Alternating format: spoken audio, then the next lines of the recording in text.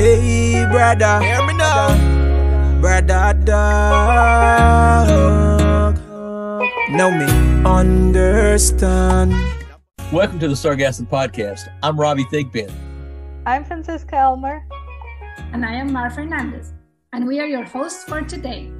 And we are going to share with you the latest ideas and concepts about sargassum and sargassum beaching events which have become an international challenge.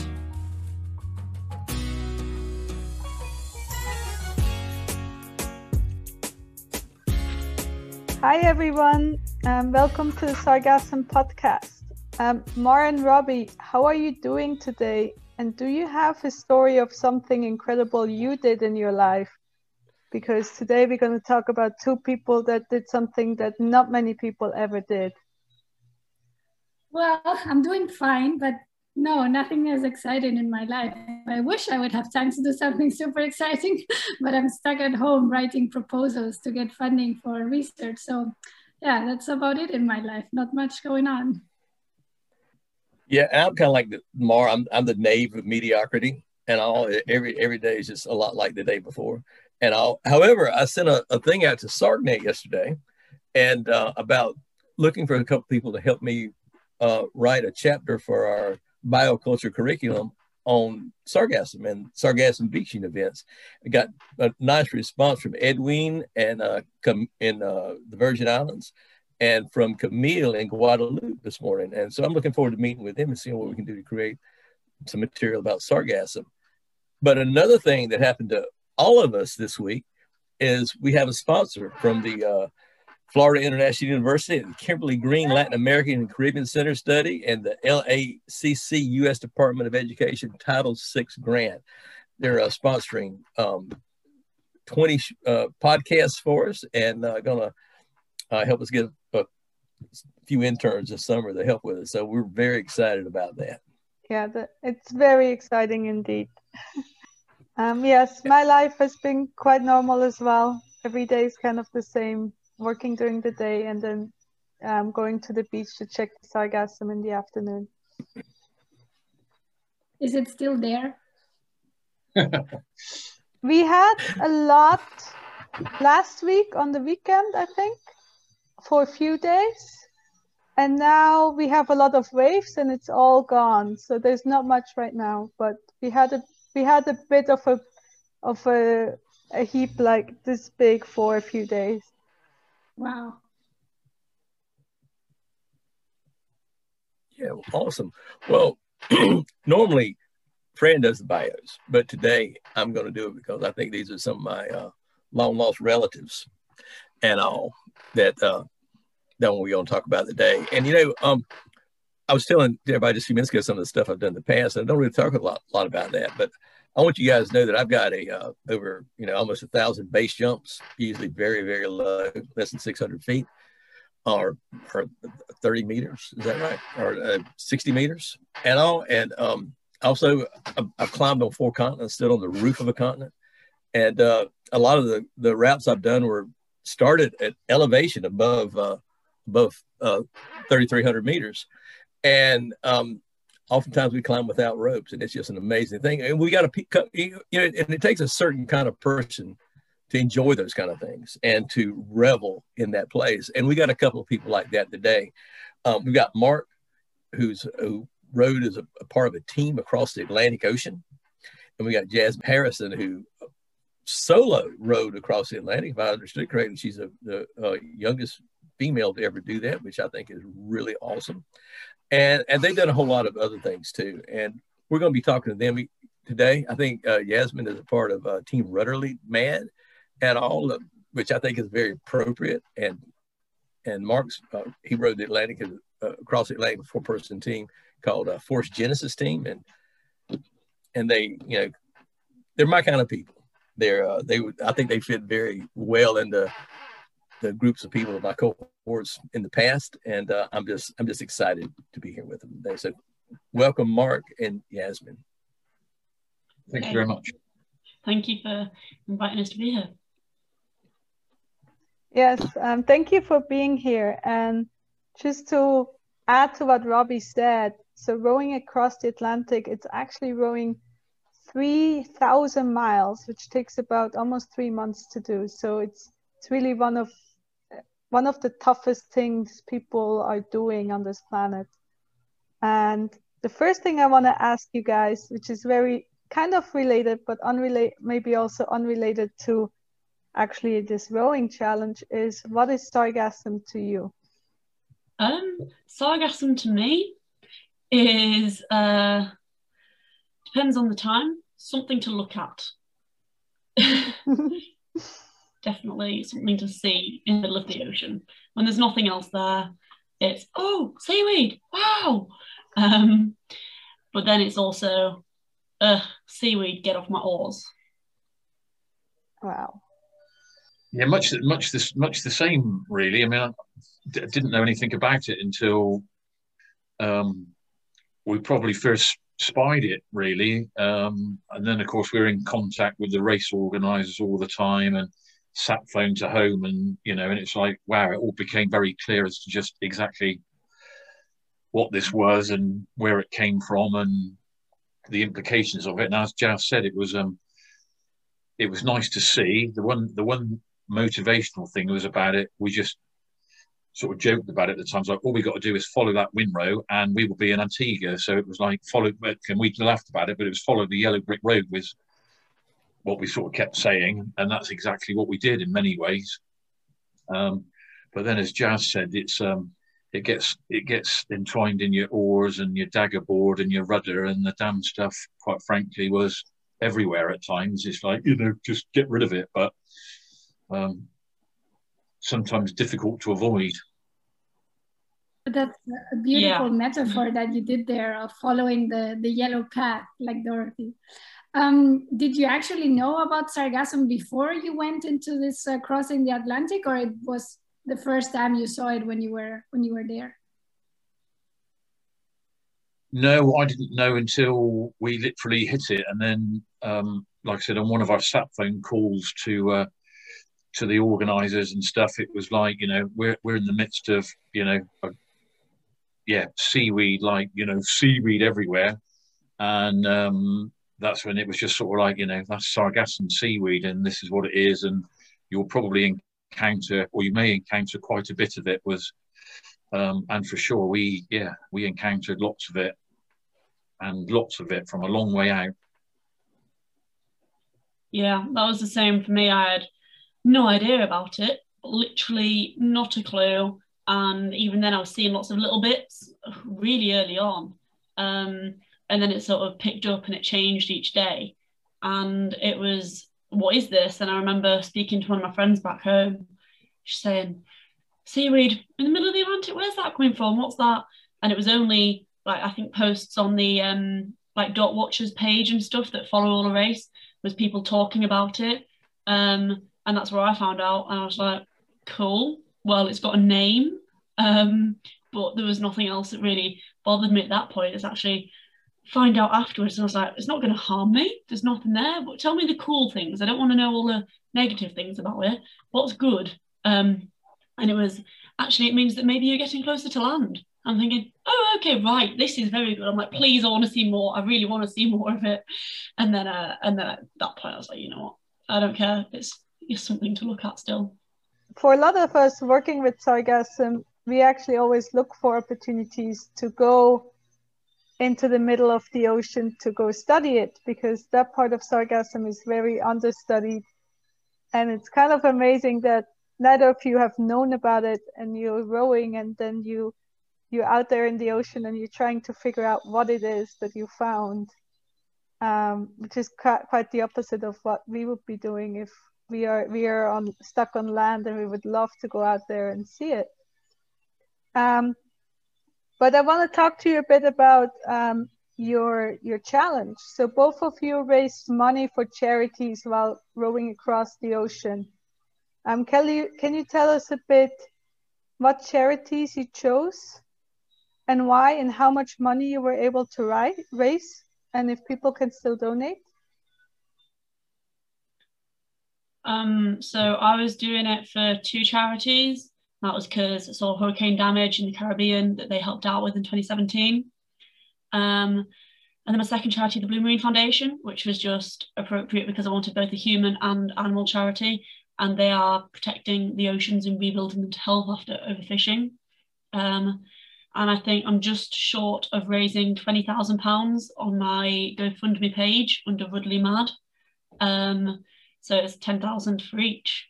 So I'm really happy. That's not what I expected, particularly given COVID and everybody's a bit struggling and unsure of what's going on. Wow, that's amazing. Yeah, so and our charity was one sort of local to us, although they do cover the whole of the UK. They're called Devon Freewheelers. They're a blood bike group. So it's a bunch of volunteers that move blood between the hospitals for transfusions and organs for transplant. And even can't think of the word I want to use, but sort of tools for operations and things. So they move all of that around on motorbikes. And there are lots of groups. We wanted to raise money for the one local to where we live, which we did. And I got involved with that really because we were struggling a little bit to begin with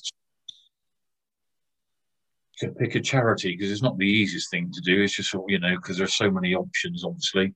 And the guy that started it locally almost lost his wife on the operating table, who's become a very good friend of mine. So there was a good sort of feel good factor sort of conversation that went on, and we thought, yeah, it's knits together quite well. And I think we're about 15 grand or so at the moment.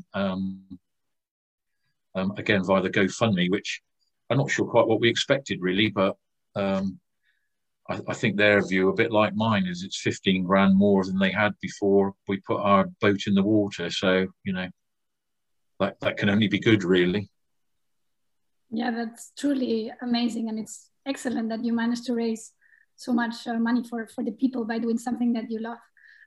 Jasmine, I wanted to ask you, so how did you come up with the idea of doing this? And then while you were doing it, what were the toughest, but also the most beautiful and exciting moments that you had during the crossing the Atlantic?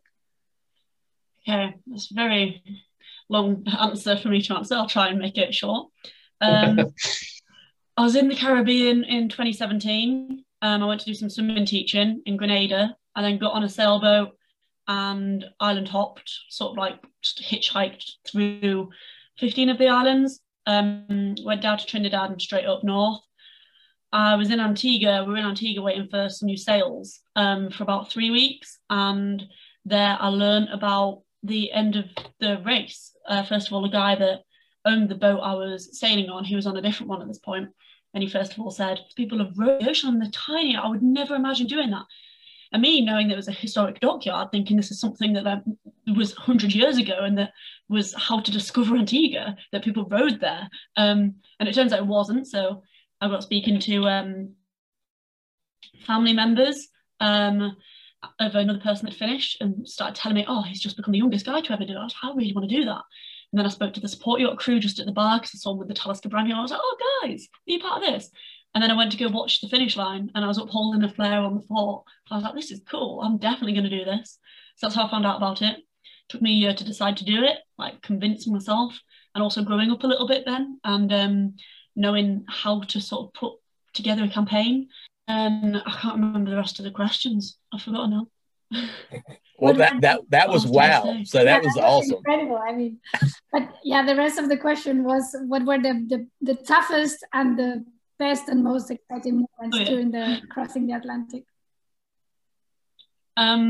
So a lot of the toughest moments came right at the start, because I had a really bad start. I ended up having a reaction to seasickness patches, and it meant I couldn't actually see. I couldn't see my navigation, so I literally didn't sleep for days because, one, I couldn't see my navigation to tell me that the land I was hallucinating was there wasn't actually there.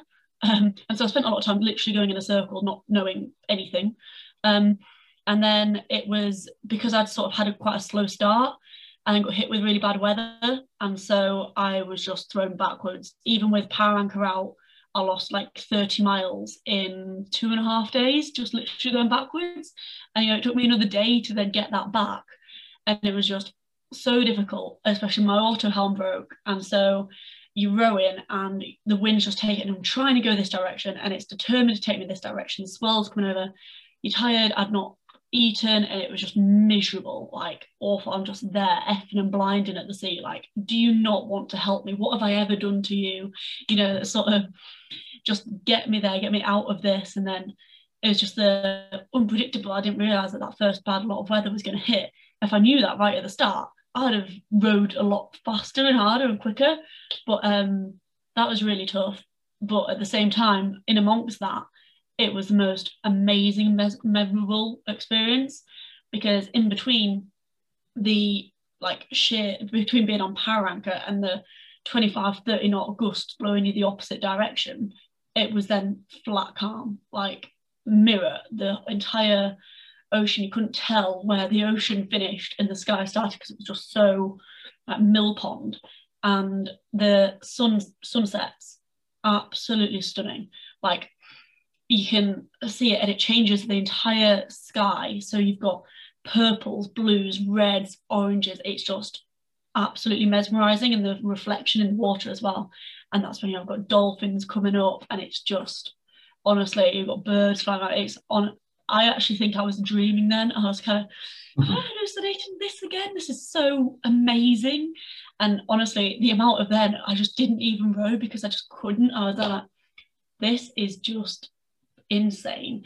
And then on a night, and it full moon, the sun finally completely goes down and then the moon comes up, but I was using that as my steering, so that's what I would look at, because I just oar steered pretty much the entire way, so it was balancing out on one side to the other, and you're using the moon and the reflection right in front of me to keep on track as it's rising up. But it's so bright, bouncing straight off the water, it's honestly like I needed to wear sunglasses at night, because it was just straight into my face. I'm like, whoa, okay. And everything else is pitch black and you've got that shining right at you.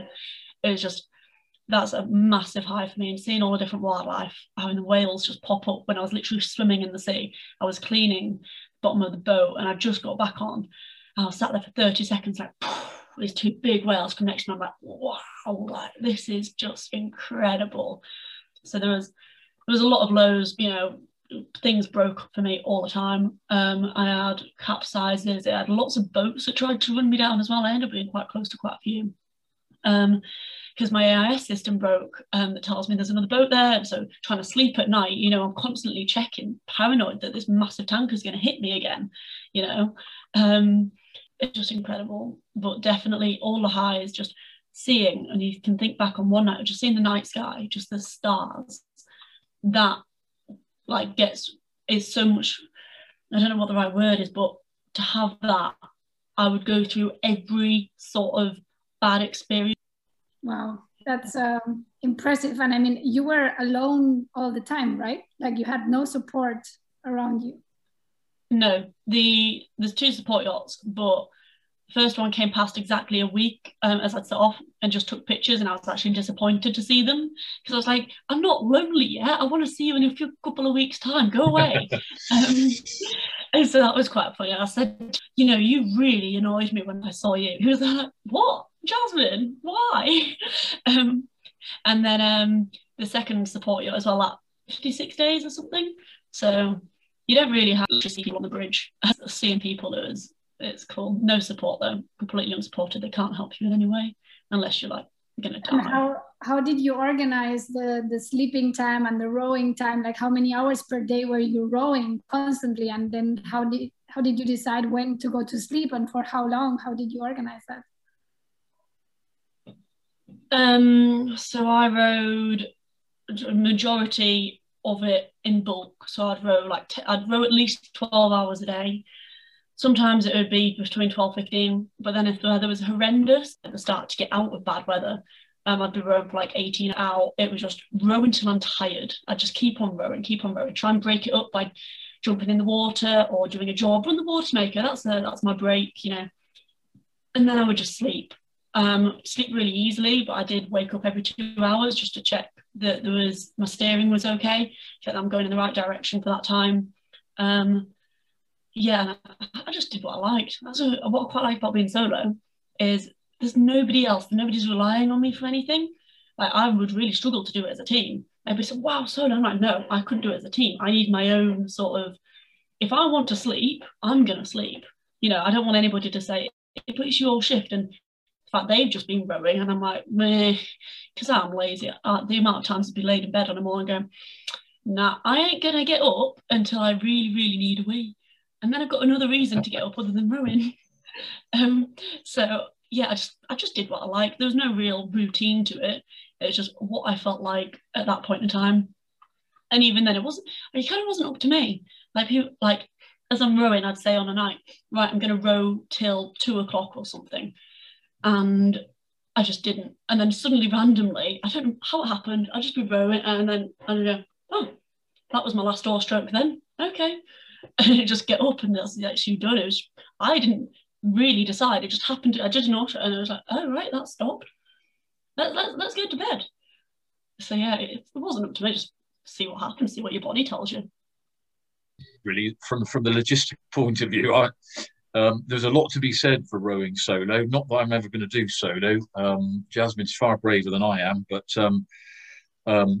certainly the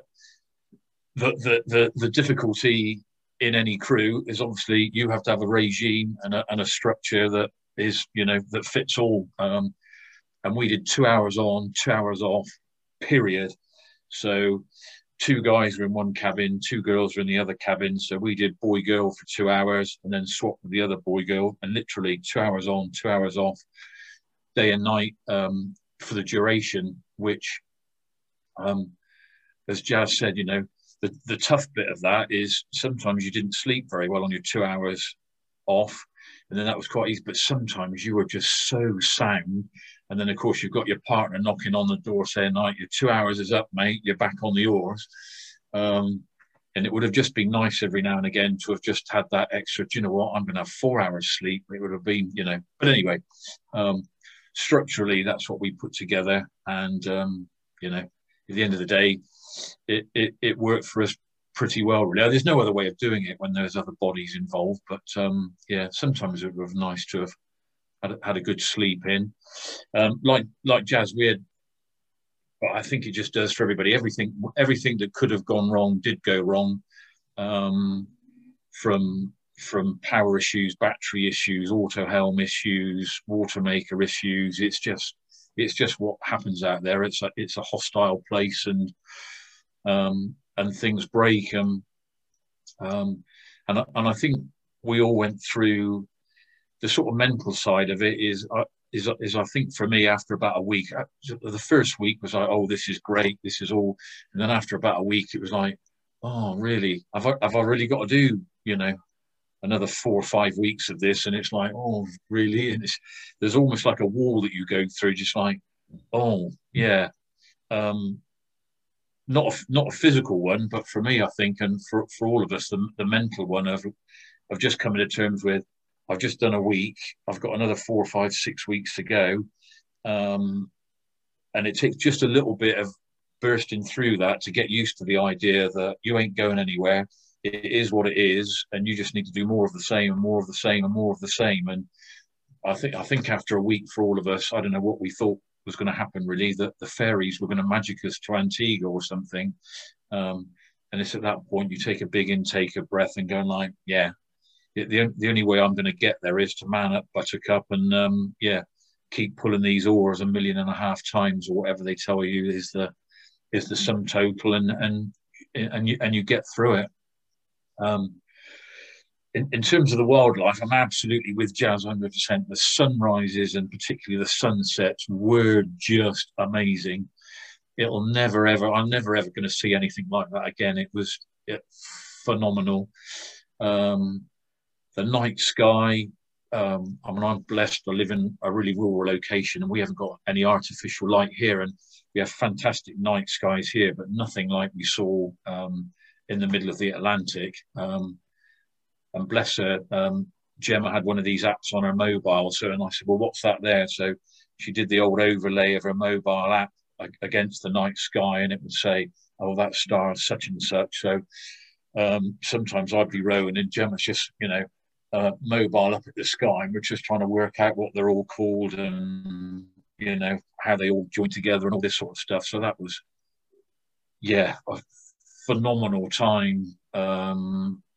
that was. And yeah, wildlife. The only thing that would have been lovely. We didn't see any whales, which was like everybody's going, I wonder if we'll see a whale today, but we didn't. But my birthday was the 29th of December, and around it was probably late on. It was either late on the day of my birthday, or it had just gone past midnight, so it was my birthday, and I can't remember which. It was flat as a mill pond, absolutely flat as a pancake. It was, and the moon was out, and it was my birthday, and we were probably surrounded by about 200 dolphins. It was just like, whoa! They were just all the way around the boat in the moonlight in a sea that was absolutely flat as a pancake. Strangely, that all happened on the day of my birthday. So, yeah, that's a pretty nice memory to have just, tucked away for good. Wow, that sounds amazing. So you already told us a bit about the wildlife. Did it change over when you went over the Atlantic? Like, is the middle of the Atlantic, is there as much life as on the sides, or are there patches where you see nothing? I don't think it particularly changed really, other than bird life. Bird life got more significant, and obviously we knew how close we were, but bird life picked up big time when we sort of thought, we're only a week away from Antigua. Bird life seemed to be, much, much, much greater than anything that we'd experienced probably, going across. And anything we saw going across was storm petrels probably. But then certainly when we were from a week, even probably a bit more than that, a week or so from land, lots more bird life and lots more species as well. I don't know what you saw, Jazz. Yeah, so I had birds the entire way across. That was like, I don't even know what storm petrel looks like, but there was quite small birds I had. So I don't think it's that. And they were literally, I'd see one pretty much every day or every other day. And it was quite interesting. But for me, the wildlife didn't change massively. The biggest thing that I noticed was flying fish. So I didn't have like any flying fish until I was at least halfway. And then it started off with all the tiny ones. I would literally only have miniature ones that land on me. And then a little bit further on, I'd then they were literally getting bigger the further on I was going. And then I'd get more of them. And I'd only ever see one as well flying. And then the closer I get to land, the more schools you see, and the more they were actually landing on my boat. So that was the biggest difference that I noticed with the wildlife. Other than that, it was pretty the same the whole way across for me. But then I even really strange, it's like I had a crab on my boat, literally in the middle of the Atlantic. And I'm like, how? That's not the thing that I expect to see. Like, I put a rope over to clean the hull just to see what would happen with that. And as I brought it back up, I literally had a tiny little albino crab hanging on to this rope that had been under the bottom of it. I'm like, so strange. Like, I don't think it really matter or makes any difference. I'd fished the entire way across. I'd Dorado all the time. I had everything. And right from the start, I had pilot fish under my boat. And they were there the entire crossing. So it wasn't much different. Maybe some of them just came with you all the way. The birds and the crab, they just followed you. I think so. Well, that's what the pilot fish anyway. So they're always there. And mythologically, from the Greek myths and stuff, they are meant to, or they follow a vessel right from the start and lead them all the way to the finish. And so I was like, okay, you're my helmsman because I don't have an autopilot. You're the new autopilot. Off we go. Which is quite nice. But the thing is, they did change though. So they were all tiny, and I had loads of them that were tiny right at the start. And then they'd get bigger, like this size. And then one day, as I was pulling up my pack, I had a massive one. It was absolutely huge. And I was just like, wow, okay, what's this about? So yeah, they just changed. I don't think it was the same ones either, because this massive one that I saw one day, never saw again. So it was like, where have you come from? Or where did you go to? Have you just, It's really strange. They're always there, but they weren't the same guys every time. What about plastic and trash? Did you see a lot of that too, or not as much? Not very much, actually. I think I thought we were going to see more trash in the ocean going across. I mean, we saw some, but honestly, not very much. Which I suppose can only be sort of viewed as good, really. But there are a few things, but yeah, not very much at all. No, same for me. There was bits, and this sounds completely like reversible, and I don't mean this in a bad way. I actually really enjoyed seeing the plastic because it was something to look at. I was like, oh my gosh, there's something in the water. What is it? What is it? Can I guess what it is? As it's coming closer, and I was like, oh, it's a mop bucket. Why? And I get like, it was really, really sad actually that I enjoyed to see the plastic. So there's one day I was on a power anchor and a boy was coming past, and I honestly, it took me it was 2 hours, and I was like, what time do I think this boy's going to get past me? I was just sat there like watching. I'm like, we're taking like just bets with myself. But to be honest, more relatable, the most plastic I saw was when there was seaweed around in the Sargassum. It was so I even had a glass jar that was floating with its lid still on in the Sargassum as it comes past, and I came across the big patches like islands of the Sargassum, and that's when there was a lot of plastic. Still not a lot relatively, but you could just see it. And so I had like the sort of jerry cans and things like that floating around. But the biggest sort of litter I saw was actually fishing net and just rope. There was a lot of that around, and sometimes being a massive heaps of it, and you could see it because it was like a brighter blue or green colour. It was just all clumped together, and it's that debate in your head. I'm thinking I need to avoid it because I don't want it to get caught like around my rudder, but I'm like, the chances that there's like animals or things caught in it, and it's just interesting to see as well. So I want to get closer to it, and it's just like, how do you do that? But when you're rowing as well, to see something, it's difficult because for me, I'm looking that way because otherwise you get really bad neck ache, and so suddenly something will come across. Oh no, I just missed it, or it's quite annoying having that, because sometimes I'd be like, I want it right next to my boat. I'm like, there was a water bottle or something. I'm like, that's probably come from another team. If I can get that out of the water, then I lost a water bottle. Was it bright yellow with a red lid?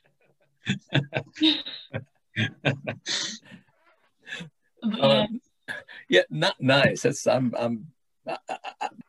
and I think this next question we got, I think you've kind of covered that, both of you, in answering the other questions and all. But Jazz, you said you've been fishing. I don't know the whole way, I believe, and Mark, maybe you were fishing too. What kind of what were you catching when you were fishing on your journey across the ocean? So I started to fish right at the start. However, my fish line broke, which I've never been so annoyed at in my life for multiple reasons. That was my fish line, and it means I can't catch anything, and I really want to. But also I was thinking, I've just littered in the ocean now. Great. And so I was a Dorado that snapped that line. And I didn't have spares with me either. But the fish that I saw, I had Dorado all the time, big, huge variety of sizes. So also mahi-mahi, you might know it better as. And then I had it was pretty much Dorado. And then I had something called triggerfish, which I didn't know what they were called. I described them as, if it was a person, it would have arms out of its chest and back. And that was quite interesting. I was like, what is that? And I thought, what's going on there? Like, I've never seen a fish swim. Like, why are you so wonky? I was like, what's wrong with you? And I was thinking, have I discovered a new mutant fish in the Atlantic? And then it was only yesterday that I was looking back through some of my footage, and I have film of tuna, and I don't remember seeing tuna. I don't actually remember it, but obviously I'd have seen fish, thought they were Dorado or the triggerfish again, put my camera in the water, And I've not looked back at the footage until yesterday, and I went, oh, that's some really good footage of a massive tuna. I like it.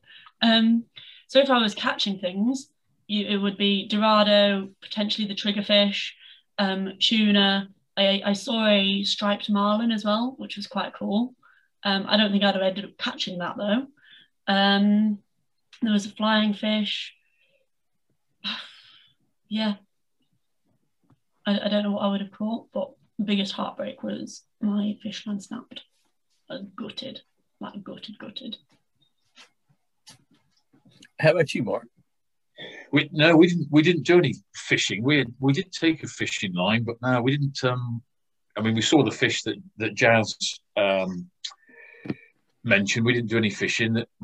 About our only scary moment, and Jazz will say the same thing. A couple of boats got harpoon speared by the old blue marlin this year, so where the beaks actually penetrated the boat. So there were a couple of guys had to do some repair jobs when they were out there, and you knew there was some serious blue marlin around, particularly probably as just almost approaching sunset, because the tuna were jumping, and they were jumping to avoid the blue marlin. And on one, we saw blue marlin come out of the water, bite the tuna clean in half.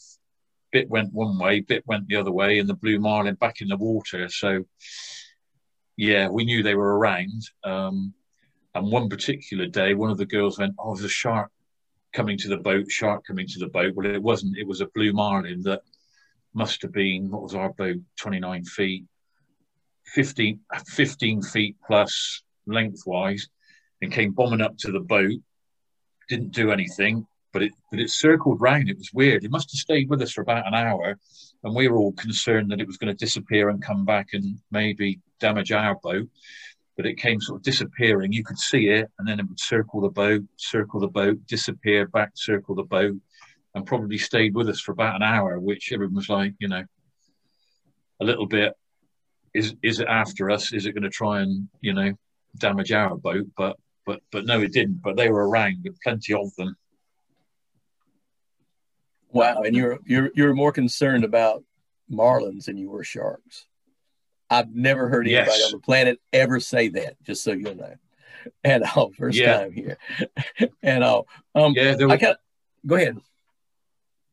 Yeah, no, there were two boats that ended up with beaks through the hull this year. And apparently that's because they go for the tuna that are sort of underneath the boat, shading from the sun. And I suppose in attempting to get the tuna, they get it a little bit wrong and end up piercing the boat. So that was our concern of just, are we going to end up? I mean, you take patching stuff for that very reason, or for one of those reasons. So, there were a couple of guys. I was chatting to Anne. What was the name of Ant's boat, Jazz? Because he had to do a patching job, and he ended up doing a patching job. Wave Warrior. Wave Warrior. Yeah, he was using a kitchen chopping board, didn't he, or something, to fix the hole in the boat that the blue marlin had made. So. That was our only concern, of ending up with a hole, really. But I did that. I went and got the all my epoxy and put it in my cabin, just so I knew exactly where it was. And to me, I was like, right, okay, if I get prepared for it, the chances of it happening are a little bit less, because of the sod's law. Yeah. But if I think about, I should maybe do that, and then you don't, it's going to happen. So I was like, right, prepare for everything. Went with all the epoxy straight in my cabin, and I was thinking about it, and you're terrified, because I'm like, there's like, you're trying to sleep in the night. I'm thinking that it could come straight through. It could literally go straight through my stomach. So I'm like, right, okay, have I got a satellite phone in excess? If I got pinned to the boat right here, can I access things to help? I'm like, what medical do I have with me?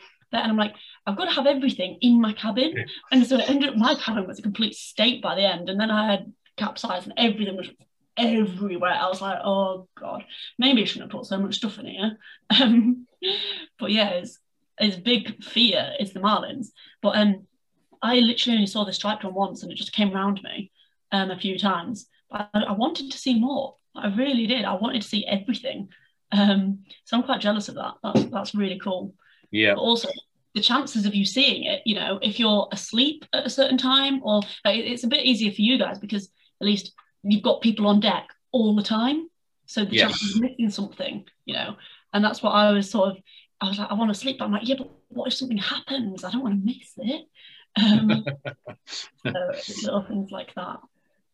Yeah.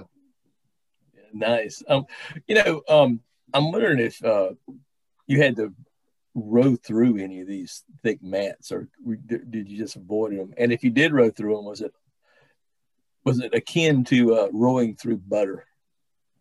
We sort of skirted around the mats because we worked out, obviously, well, the windrows were what we saw. I was chatting to Amy the other day about this and she thinks we saw the first windrows about 1,500 miles out. So about halfway we first saw those, and those were literally just 30 centimeters wide, probably a gap of, but they were multiple, so probably 3 or 4 or 5 meters wide, and then there was another one and another one and another one, but they were just strands. And so we followed the strands, which were no sort of problem. And Gemma kept saying, maybe go through one of the windrows and into like another gap between a couple of strands. And it was only later on that the mats were, absolutely ginormous. I mean, some of them were, the size of several football pitches, and we just avoided those like the plague.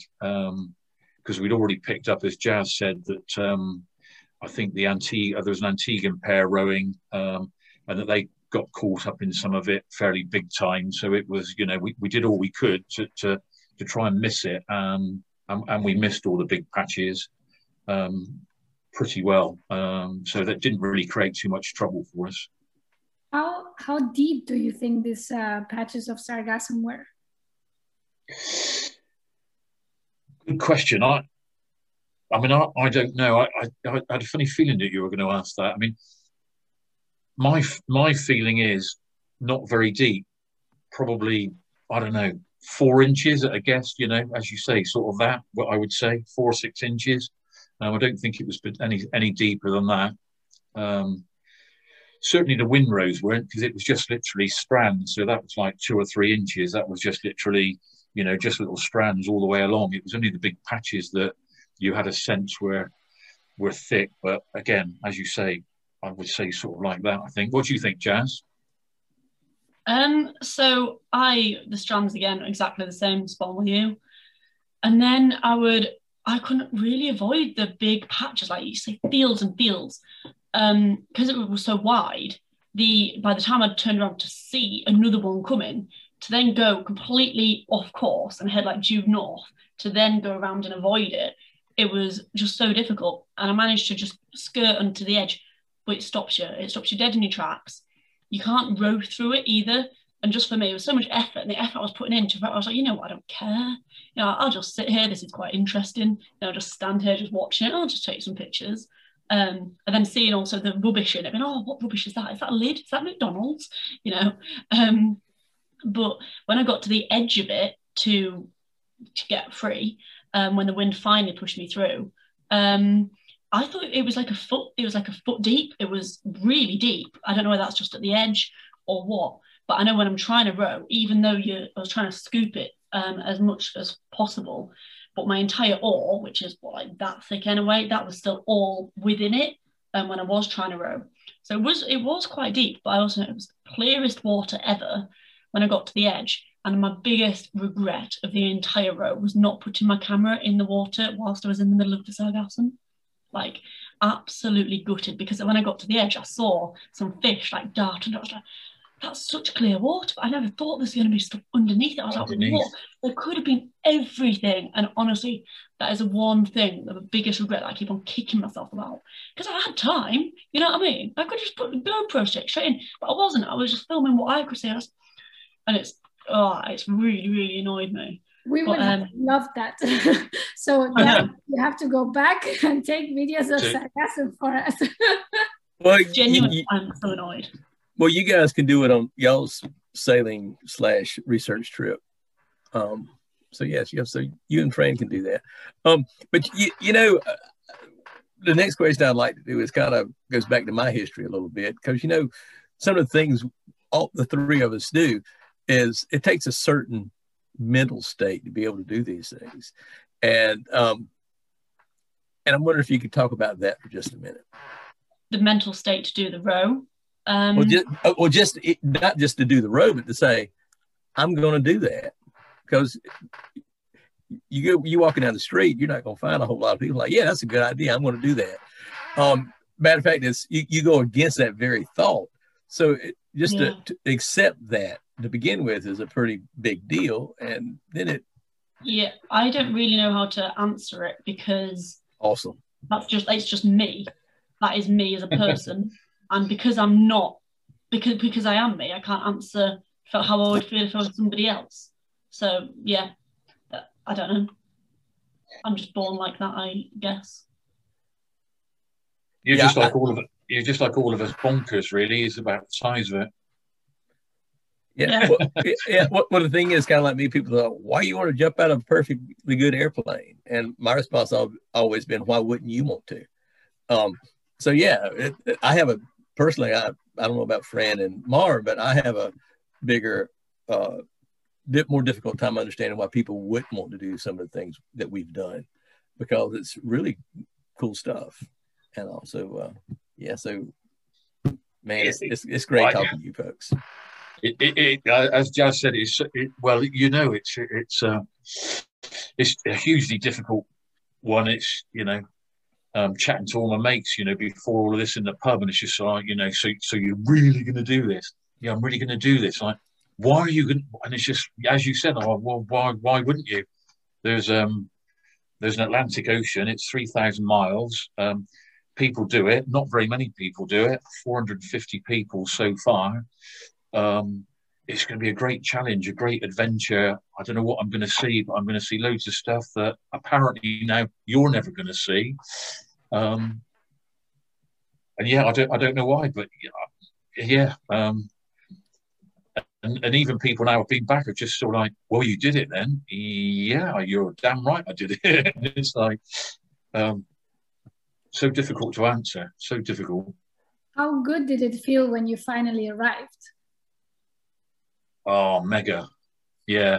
That's probably even harder to put into it. But yeah, I even now live and breathe that all the time, and it's still fresh for me as it is for Jazz. But yeah, that's harder to put into words. It's just all consuming though. You don't know whether you want to laugh or cry or probably both. And then that's just sort of like the whole, you're completely consumed with every emotion, I think, that your body's capable of producing, and of just that, almost silence probably, in a way, of just like, just everything comes out really. Of that was the first bit when you let our flares off, and then even worse when you get to the quayside to see family and that have, flown across to see it in. It's just like, whoa, crazy. That is totally crazy. If you could bottle that emotion, you could sell it for a fortune. Yeah, one of the things that conversation I had with somebody one time that really comes out right this minute, why you want to go all the way over there to climb that mountain? And which my response was, I've never climbed that one before, and then they said, well, why do you keep going up there to climb that one? I said, well, I haven't climbed that one enough. And I think it's the same kind of thing. Once again, it's hard to put into words, but like Jasmine said, it's just who we are. Yes, that probably sums it up really. I mean, we had all sorts of crew changes in the very beginning. So in the very beginning, I was going with 3 other guys. We were going as a 4 guys. And within 6 months, 3 of them said, no, not that I was kidding, but you know what? I don't think this is for me. So as you say, it's just who we are, I think, because not everybody are like this. Whatever this is, that is. Yeah, exactly. Whatever this is. Just bonkers, really, I guess. That's the thing that I found really interesting, is the fact that I've absorbed and surrounded myself with ocean rowers for the past year and a half. It's normal. Like, I only sort of know people that are doing this or want to.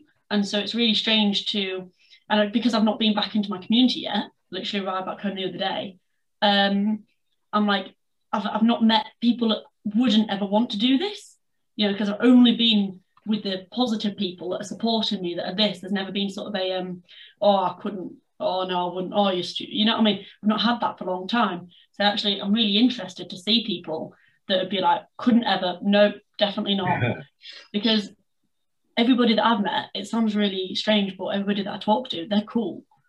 Like, I really, everybody, even just the sailors being in Antigua and just everything, I'm meeting so many amazing people through this. It's like, no, this is cool. Like, I don't care whether you say you wouldn't be able to do this, but you've done something else that I wouldn't be able to do, or I aspire to do, and I don't know how you've done it. So it's really strange. And I just think this is another thing that so many people have the potential that it's just relatively new, you know. It is quite, it's interesting. Yeah. The thing is, it's easier for us to communicate with our cohorts within one of these things that we're doing than it is to really communicate some of this stuff with people outside of that group. And you know, I'm discussing climbing with climbers. We use very specific vernacular. We know what each other are talking about.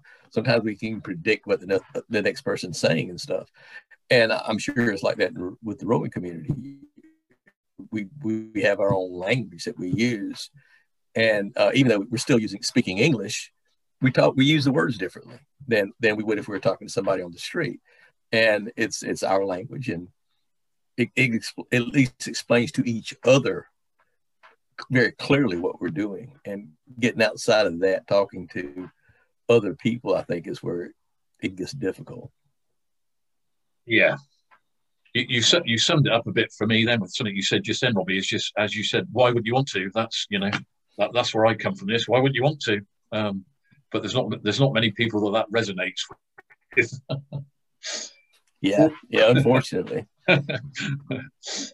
Excellent. I think we could continue asking you questions for hours and hours, because this is such an exciting adventure that we would want to know everything about it. I'm definitely looking forward to seeing some of those videos and the footage that you took in the middle of the Atlantic, since I will never dare to do that. So I'm happy to see the photos and the videos that someone else took. And yeah, thank you guys so much for joining us today. And we hope to see you again doing some of these fantastic adventures. And next time, remember to take videos of sargassum. Underwater. Yes, underwater. Underwater. I've got plenty on top of the water, just not under. So just get those on your next trip. Yeah, well, hey. But thank you for speaking to us, and it's been nice. It's been brilliant. Yeah, thank you very much for, really enjoyed being a part of this. So thank you. Sin palabras. No tengo palabras. Hoy. Yeah, that was amazing. I mean, it's incredible that for them it's like, oh yeah, we just saw this algae there and we didn't know what it was, and you know, it was interesting, but like, again, we live in our bubble and we think that everyone knows about sargassum and everyone knows that it's in the middle of the Atlantic. And then we realize, no, that's not the case. That's actually why we're doing the podcast, because not everyone knows about sargassum. I think maybe next year, before the challenge starts, we should make a little leaflet for the people rowing, so they know about sargassum beforehand, and we can ask them like, hey, if you have time, if you're stuck in a mat, put your camera down, because we are interested, and these are the things we want to know from you if you get across this stuff. Yes, definitely. And also for the Vendée Globe sailors and all these ocean race sailors, that would be cool. Yeah, we should do that. Sounds like a plan.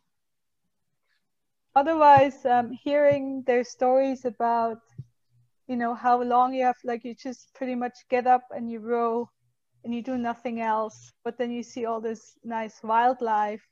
It actually reminded me, I mean, it's nothing like what they did, but I pretty much every year in the last 3 years, I would spend about a week or two going on bicycle vacations.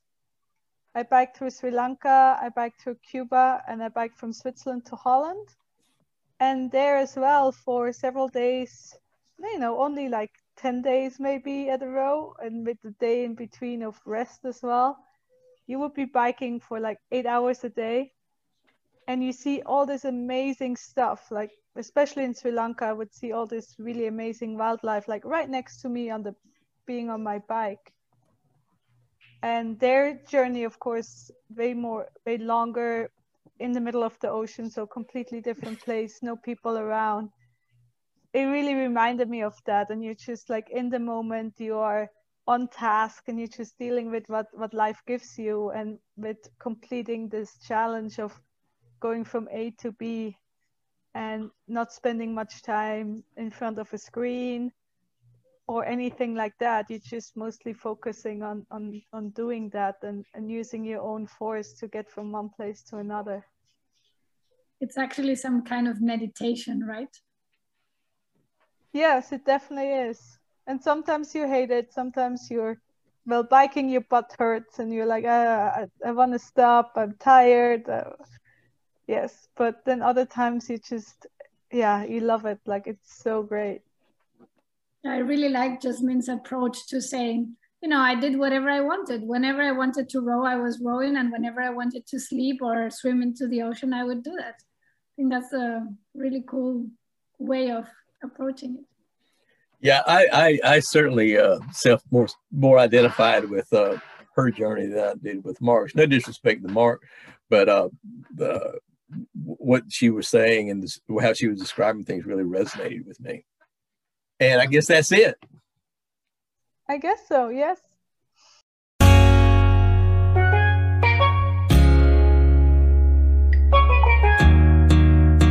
Hey, thanks for tuning in today and learning with us from our guest. If you want more information about what our guests talked about today, then check with our show notes and links and information in our archives below. And don't forget to like and share our podcast with your friends. If you enjoyed our podcast, then please consider supporting us financially by becoming a Patreon.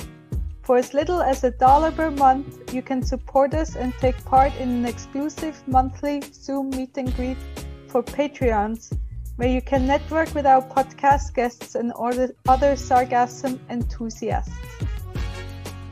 The Sargassum podcast is produced by Marine Conservation Without Borders and is made possible with financial support from the Kimberly-Green Latin American and Caribbean Centers, U.S. Department of Education Title VI grant.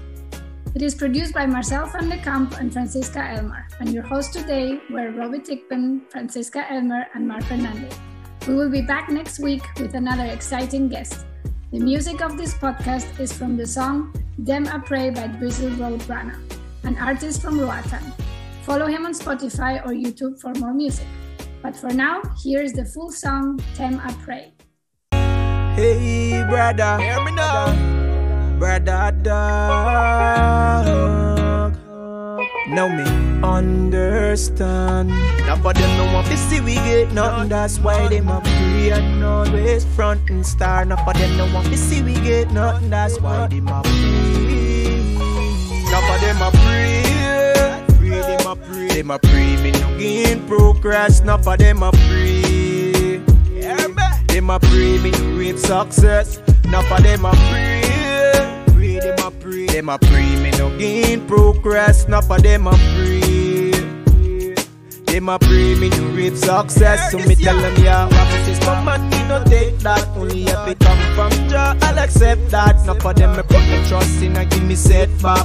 Yo, select that, we'll and pull up that. Tell some wicked that bad mind, me no fear them. Anytime them cheat and chat, me no hear them. Me dash a few hearts so for the queer them. Me dash a few hearts so tell them where them. Now for them a pray, them a pray, me no gain progress. Now for them a pray, them a pray, me no reap success. So me tell them, yeah, yes me know me have a lot of fake friends, but me never woulda thought me woulda have fake family.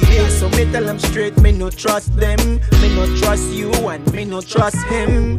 Fake friend lost bad mind in a real life. Star me no rate that, star me no rate that. Me real for me woulda bust a million shot in a real life. Now for them a pray, them a enough of them a pray. Them a pray me no reap success. Enough of them a pray. Them a pray me no gain progress. Enough of them a pray. Them a pray me no reap success. So me tell you, yeah.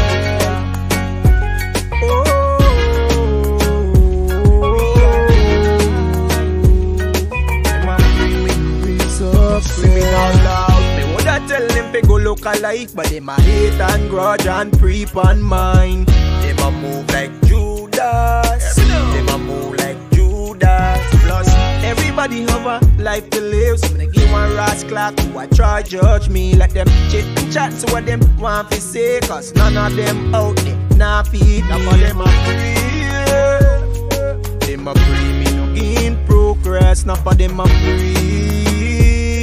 Them a pray me to reap success.